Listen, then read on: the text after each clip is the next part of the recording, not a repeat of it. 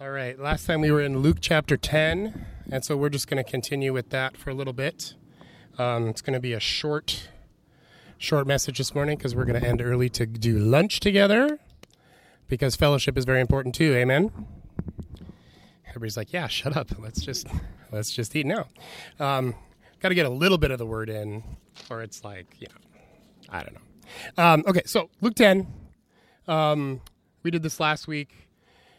Anybody want to give any sort of recap or things they remembered or what was highlighted for them? This is the Lord sending out the 72. Anybody have a comment, summary, reminiscence? Nobody remembers.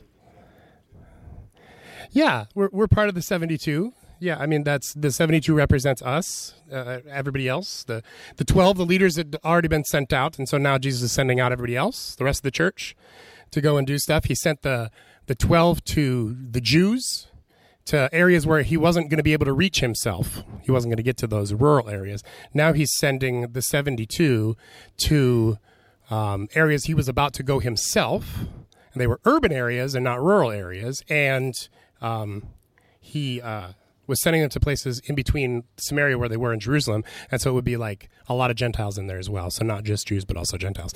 So there's a lot of expansion there going on. It's a very different from the sending out of the 12. When you read it, it looks very similar because of the things he says are very similar to when he talks to disciples. But the mission was very different.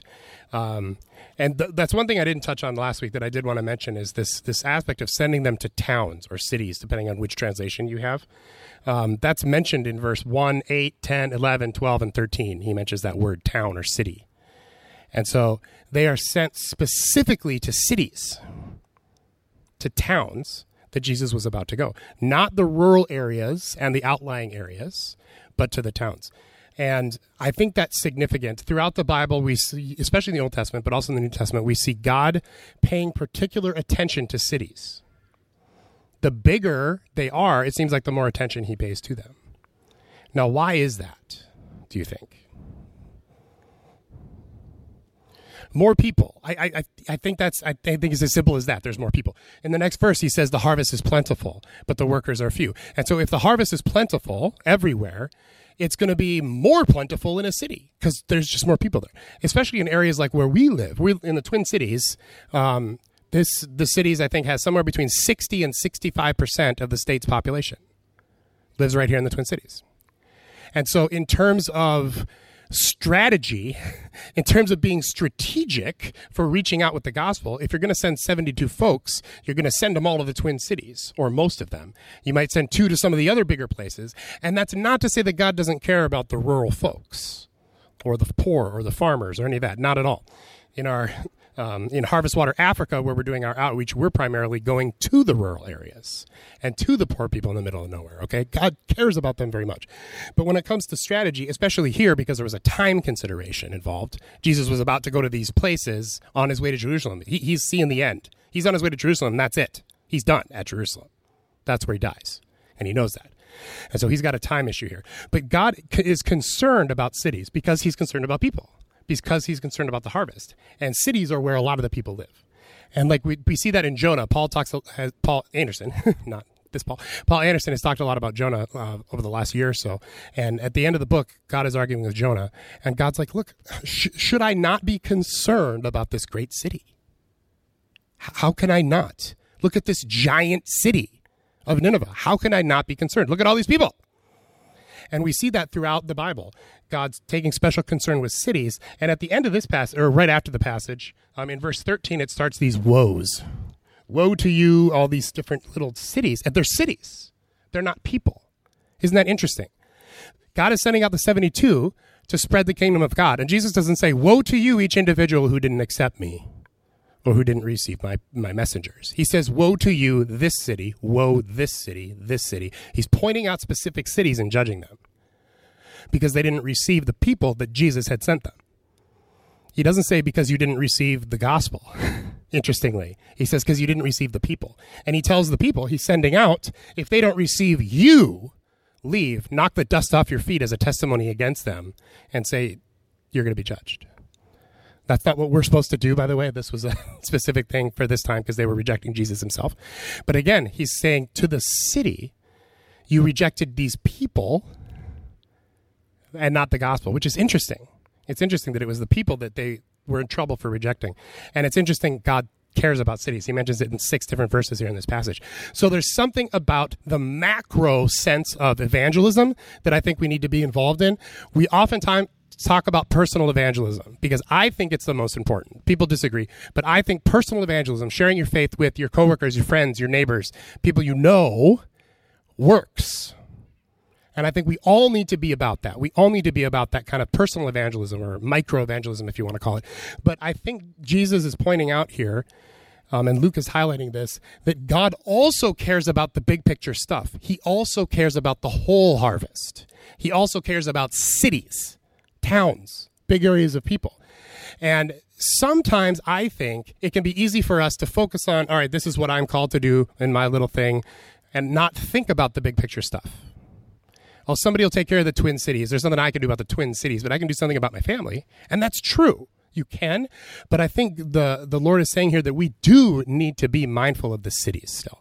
We need to be mindful of the nation. We need to be mindful of the big picture stuff. And what do we need to do about it? Well, he says the harvest is plentiful, the workers are few, therefore pray. I think we're called to pray for our city. And yes, for our nation and our state and that sort of thing, but we're called to pray for the city that we live in, the city that we are part of. In Revelation, individuals are judged, but so are cities and nations. And that's how God separates sheep from goats, is where you lived. What in the world is that's very un-American and weird. We're super individualistic, right? It has to all be about me.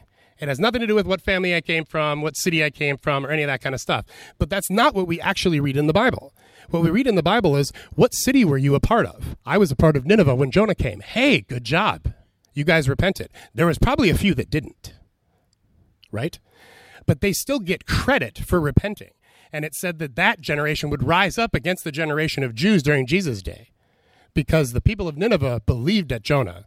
And the people of Jerusalem didn't believe at Jesus, who was way better than Jonah, right? And so there's this idea of judging cities, praying for cities, and it matters. Our people group matters. Our tribe matters. All throughout the Old Testament, your tribe mattered. Is it your fault that you were only born to Manasseh instead of Levi or Judah or whatever? No, it's not your fault, but it still matters. It still affects your life and your destiny. And this is a take home for me on this. We are part of the Twin Cities greater metropolitan area, okay? Whether we like it or not, ask for it or not, doesn't matter. We are part of this area, and so it's our responsibility to pray for it. It's our responsibility to pray for this city. It's our responsibility to lift it up. And when Paul and I talk about revival, we talk about the calling that we feel to the Twin Cities, not just Lydia House. We don't just believe God is coming to Lydia House and revival is coming here. We believe God is coming to the Twin Cities. And we are called to help revival in that whole area. Now, I believe revival is coming to the whole nation, the whole world. But right now in my life, I don't feel called to the United States. Like the whole thing. You know, it's big. But I do feel called to the Twin Cities as opposed to just Roseville or just Lydia House. Does that make sense? And so I think all of us, whether we think about it or not, we're all called to the Twin Cities, and we all need to pray for it. We all need to hold it up before the Lord, because there is a sense in which we are going to be held responsible for what happened in our generation in our city. What did you do in your generation where you lived? And some of us think, well, what can I do? What impact can I have? I'm just a regular person, right? But prayer is a massive impact. And when we gather together and pray, that has an even bigger impact. 1 can send 1,000 to flight. 2 can send the legions fleeing. And there's some legions that need to be scattered still in our cities. God's been doing a lot, and he still is. And we're on the verge, I really believe, in the Twin Cities. And I think God wants to cause the Twin Cities to be an example to the whole nation in a lot of things. An example on racial reconciliation, an example on how we're supposed to relate with First Nation peoples, an example of how a legislature is supposed to govern its people well and in a godly way, an example of how the church and people are supposed to interact in a way that everyone benefits from. I think there's a lot of things God wants to use us as an example for, and healing, I'm hoping, is one of those things as well. Physical healing. So we need to pray for our city. God is very concerned about cities. If we are part of one, which we all are, then I think we need to keep it in prayer a little more. And I'm hitting that a little hard because I don't think a lot of us do that. I didn't really do that until not too long ago, really. I was like, no, I'm focusing on what I'm called to do. This is what I'm called to do. And I'm just going to do that. And that's going to be good enough. But that's not really what I see here. What I see here is, if you're a part of Jerusalem, you better be praying for Jerusalem. Because Jesus, oh, Jerusalem, Jerusalem, I wanted to gather you like a hen gathers her chicks under her wing, and you wouldn't let me do it. He's not talking to the individuals there. He's talking to this city. And so there's a collective aspect that we as Americans just naturally do not get. It's hard for us. We just naturally don't get this kind of collective tribal thing that they got just naturally, because that's the way they lived. And so maybe ask yourself, all right, maybe, am I praying for my city? Am I praying? I'm sure you're praying for this church and for your family and those kind of things, but am I praying for the city? What does that look like for me? What should I be doing? How should I be praying? There's prayer meetings throughout the cities all the time. We do a lot of prayer meetings. Maybe coming to some of those would be a good thing. That's something to keep in mind. Anybody have any thoughts on that? This was sort of new to me just in preparing this message as I was going through this passage, this whole city thing in 6 different verses. I'm like, I've never really seen that before. I think that's interesting. So we talked about the harvest being plentiful, the workers being few, Jesus calling all of us, and the need to say yes to that. To pray earnestly with that personal need is what earnestly means. To pray for our city, in this case, for the harvest, with a personal need, a real personal need. And that if we're not feeling that personal need when we're praying for our church or our neighbors or our city, that we should ask God to give us that. Because that's something that he does want us to have. He says, pray earnestly for the harvest, and that God would send out workers. And I think the more earnestly we pray, the more humbly we say, God, I don't have that earnesty thing. I need more of that. I need more of that passion. Because sometimes I just think to myself, they probably deserve it. Whatever. I don't really care. I'm taking care of me and mine, and that's my job. And I get that, but we're called to a higher place than that, right? Abram's nodding at me. I like that. Thank you, bro. It is true. We can't, yeah. So, and sometimes I can feel selfish in my own spirituality, even when I'm doing all the right things. But I think God has called us to a higher place. I know he's called this church to a higher place, where even though we're tiny, we have influence way beyond what we should be able to have in places like Africa, and in the Twin Cities. And so God has called us to a place where we need to lay some stuff down and be willing to pray and to lift others up. We ended last week with the go, which Jesus says. He tells us all to go. No matter where we're going, he sent us, right? And he himself is about to come there. Every person we interact with is someone to whom God has sent us, who he himself is about to come to. And we need to think about that in our interactions with people, at work, at school, at play, at the Renaissance Festival, whatever it is that you're doing. The people that you are with, talking to, interacting with, is someone that God has sent you to. What does that mean? Most of the time, I simply say, okay, God, what do you want here?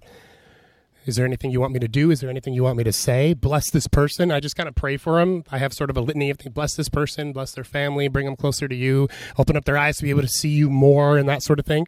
And I just sort of pray that for them. Not out loud, because I don't want them to run away too fast, because they would, probably. And I pray for them, and then I just listen, and maybe there's something specific that the Lord would lead me to do or to say. And this is whether I know the person or not. Sometimes you come up to someone you know really well, and you're like, okay, I want to bless this person. I'm not just talking about like Walmart encounters. That's not primarily what evangelism's about.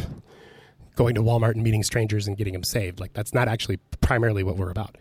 But if you could talk to your family members and your friends and your coworkers and people who live near your house, like, that would be awesome. Because that's like 20 people, right? 30 people, whatever number. That's a huge number of people that you already have a relationship with, you already have influence with in some way. And so if you can intentionally, in your interactions with them, be praying and asking the Lord, what can I do to bless this person, to help them to see your love? That makes a huge difference in their lives. So let's move on to verse 4. Unless anybody else has any comments about that or what we talked about last week. Yeah, go ahead.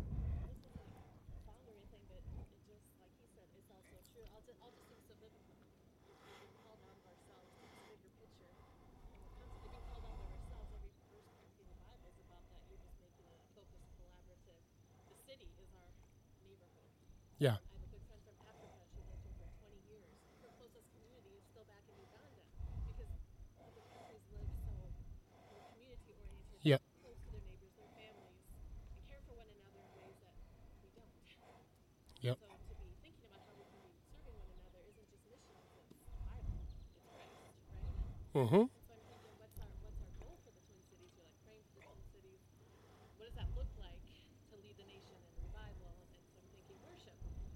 And then it was making me think of a quote from our old church, John Piper, who said, super simple, missions exist because worship doesn't. Yeah. And so worship is, awe and gratitude of the Lord, and our society is so competing for awe and gratitude everywhere else. And how do we live a life of worship that is a light to everyone? Mm-hmm. And what we want our Twin Cities, that's what we just lighten our Twin Cities to be. The Super Bowl is coming, Right. in 3 months or whatever. And what are we going to be in awe of? U.S. Bank Stadium and who's ever in the Super Bowl and all these other The cold weather. Mariana goes to North Central, and they're already praying about how do we let Christ shine Yeah, than the Super Bowl. And it's for sure. I think we all need to be asking ourselves that. Yeah, in big efforts absolutely. that we can join in on just one small example that I'm not all excited about, like shining for the Super Bowl, but it's true. It matters. Mm-hmm. Anyway, It absolutely does. And that's an example of strategic thinking. Jesus sent the people to the cities because that's where the people were. And so the Super Bowl is coming here. That means the eyes of the world are coming here. And so strategically, as the church, we do need to think about how do we respond to that? What do we do? Do we have a ton of people standing up with Jesus Save signs and kind of angrily shouting at cameras? I would say that's maybe not the best. That's what others have chosen to do in the past. I don't think that works too well. But maybe there is something that God would lead us to if we humble ourselves and if we ask and realize that, who are we to even ask that? Well, we're children of God.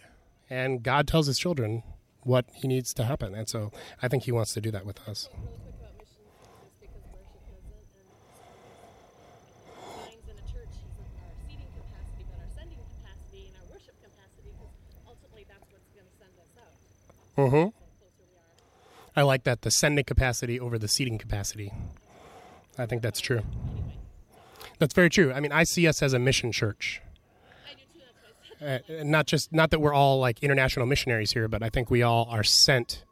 And most of us come from a background of either living in some sort of ministry lifestyle or wanting to do it now.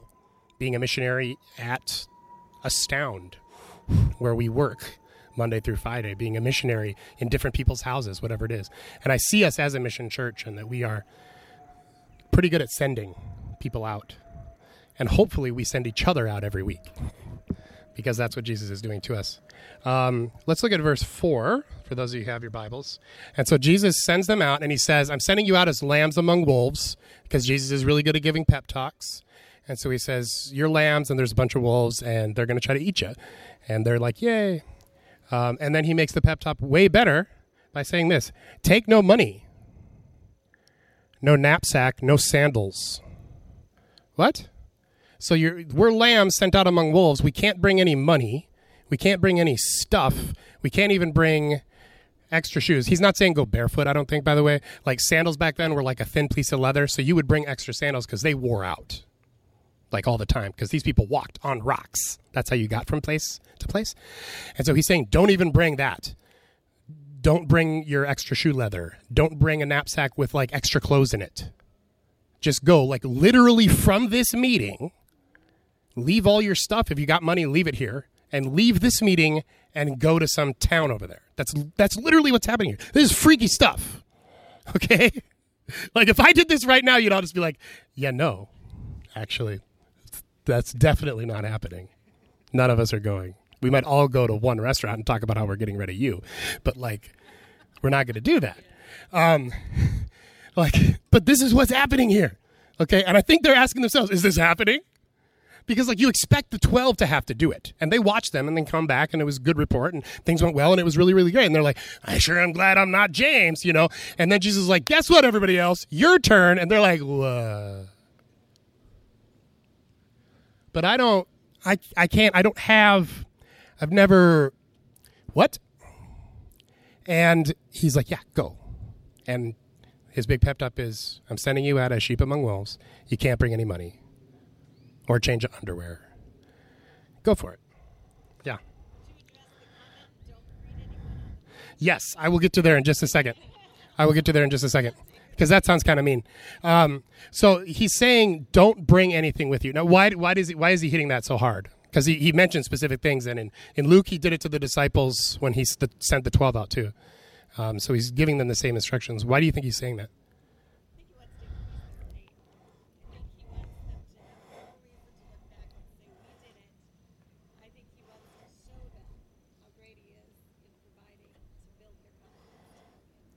I think that's the primary thing. I think that he saw in them a lack of the faith required to do the job.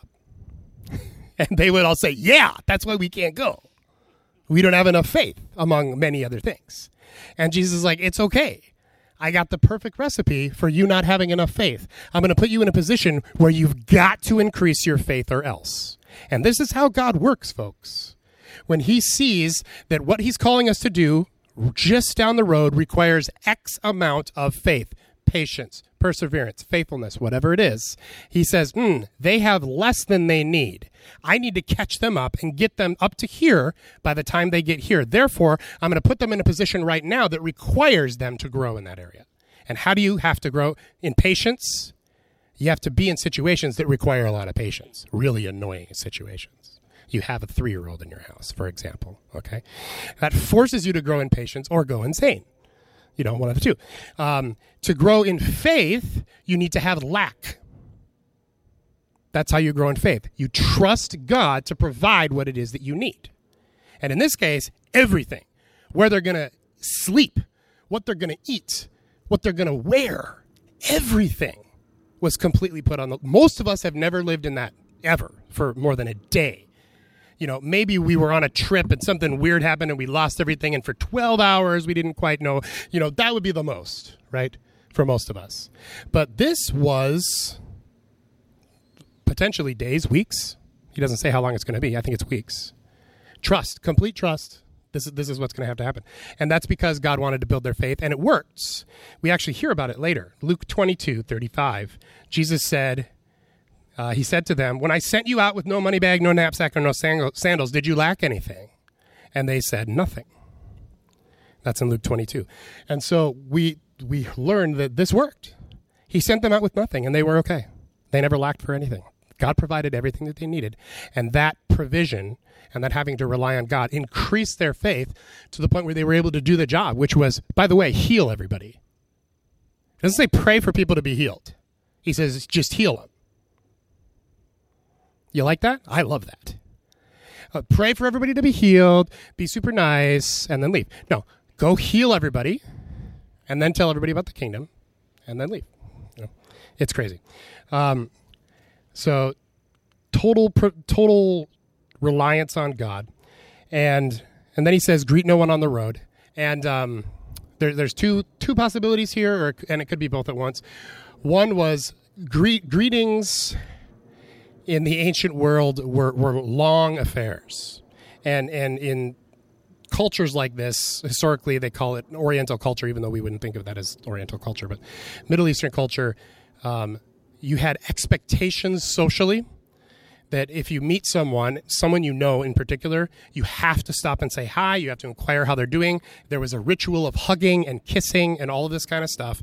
And then whoever had the closest house had to invite the other one over for dinner and to stay the night and all this kind of stuff. It was a really, really long affair. And that's just how they did life back then. They didn't have TV. And so they were really friendly. Because when you don't have a cell phone, you talk to other humans, I'm told. And so, you know, they're not checking Twitter as they're walking down the street. They're oh, hey, another human being, because we're in the desert. It's boring here. Another human being. How you doing? And that takes forever. And so, people who are under official temple business, Levites, priests, that sort of thing, they were exempt from having to do any of that when they were on official business. So if it's like, I'm going over here to do a ceremony and circumcise some kids, I don't have to stop and do this hours and hours long ritual with you because I'm on an important assignment and I have to go right there. Everybody else had to. But if you were on an important job from God, from the church, you didn't have to do that. And so part of it might be Jesus saying, I'm giving you this authority. You're on an important church mission job here. And so that could be the emphasis. I think it's really more about time. Because I think it's like, look, people, I'm on my way to Jerusalem. I got like a year left. We got a lot of cities to go to. I'm going to send you out, and I'm on my way, and I'm going to come. And you don't have a day to waste on your way to these cities. There's no time to waste. Let's get moving. The harvest is ready now. It's going to rot in the fields. That's what happens. If you don't harvest it, it just rots out there. And so I think this is a sense of urgency, I think, is what Jesus is trying to convey here. He's not saying don't talk to other humans, don't be friendly, don't interact, but actually be a jerk. That's not what he's saying at all. He's saying there's an importance here to being quick, to doing this. This is strategic. This is important. This is fast. Let's not dilly-dally with this stuff. Because you can imagine them, they're going on their way and, they spend half a day with these people, half a day with these people. They don't make it there till a week because Capernaum is a few miles away and it's going to take a week to get there. Or they could get there in like a day and a half if they hurried. And Jesus is like, we got work to do. We got to get this stuff done. And so I think that's what it's about. The priestly thing, there might be something to that, but I think it's mostly just they didn't have time for that. Ain't nobody got time for that. It sounds mean when you read it. I used to read this and be like, what the world is that? Greet no one on the road. That seems like the opposite of what you would want. It seems like if you're going out to spread the gospel, you should talk to everyone you see and be super nice to them because that guy on the road might be the one who comes to Christ. Maybe the town you go to throws you out, but that guy on the road accepts it. So to my brain, it doesn't make sense. But I think that's what Jesus is getting at. He's not saying never greet anyone when you're on an assignment from God. I think it was probably something like that. Does that work? Still bug you? Okay. No, that verse used to bug me all the time too. So does that. I'm sending you out as sheep among wolves still bugs me. By the way, I think one part of that verse is, what do you expect what do you expect wolves to do to sheep? Eat them. Okay? What do you expect wolves to do to sheep? Eat them. And Jesus is sending people into these towns. How do they know, how do the disciples, these two people, how do you know which ones are sheep and which ones are wolves? Well, if their wolves are going to try to eat us, if they're not wolves, what are they going to do? Not try to eat us, and what else? Feed us. Wolves are going to try to eat you. The good ones, the son of peace, they're going to feed you. And so there's a juxtaposition here, because twice he says, eat whatever they put before you. And so that's part of the way that they were to discern, because he says, go to the house, peace be on this house. We'll talk about this next time. And it's like, how do you know? How do you know if this person is receptive or not? How do you know if this is the right person that I should be focusing my time and energy on? And one of the main reasons is, are they willing to accept you into their house and feed you? Because if they are, they're good. If not, they're probably a wolf, and you should probably get out of there because they might eat you. Which in this case could have been stoning and stuff like that, because, by the way, they were about to do that to Jesus. So that's real stuff.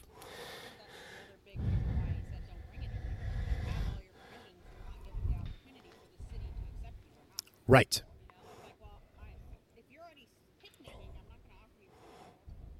Right. And so if you walk in, you're just, some new guy moved in. That's very different than knocking on someone's house and saying, I've been sent from the Lord. And now, again, to our ears, this sounds insane. I've been sent from the Lord, and I'm here to do work. Peace be to your house. Can I stay with your family? They were expected in that culture to welcome a stranger in and give them food. But if they're like, yeah, I ain't into that sort of thing, pal, no. Then Jesus is like, don't push it. Go to the next house.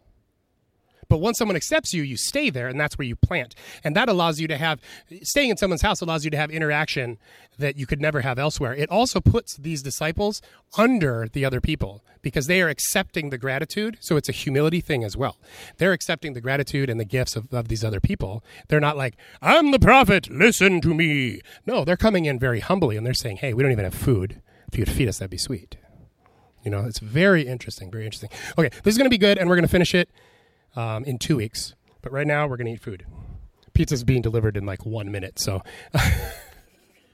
I'm gonna pray and say a benediction, and then let's put stuff away, and then we'll meet upstairs and chow down. Father God, we thank you for this time. We thank you for your word. We thank you that you have sent us all out, and we pray that you would teach us more and more what that means and how we can faithfully follow what it is that you're calling us to do and who it is that you're sending us to. In Jesus' name, amen. May the Lord bless you and keep you, cause his face to shine on you, be gracious to you. May he look upon you with favor and give you his peace. In the name of the Father, the Son, the Holy Spirit. Amen.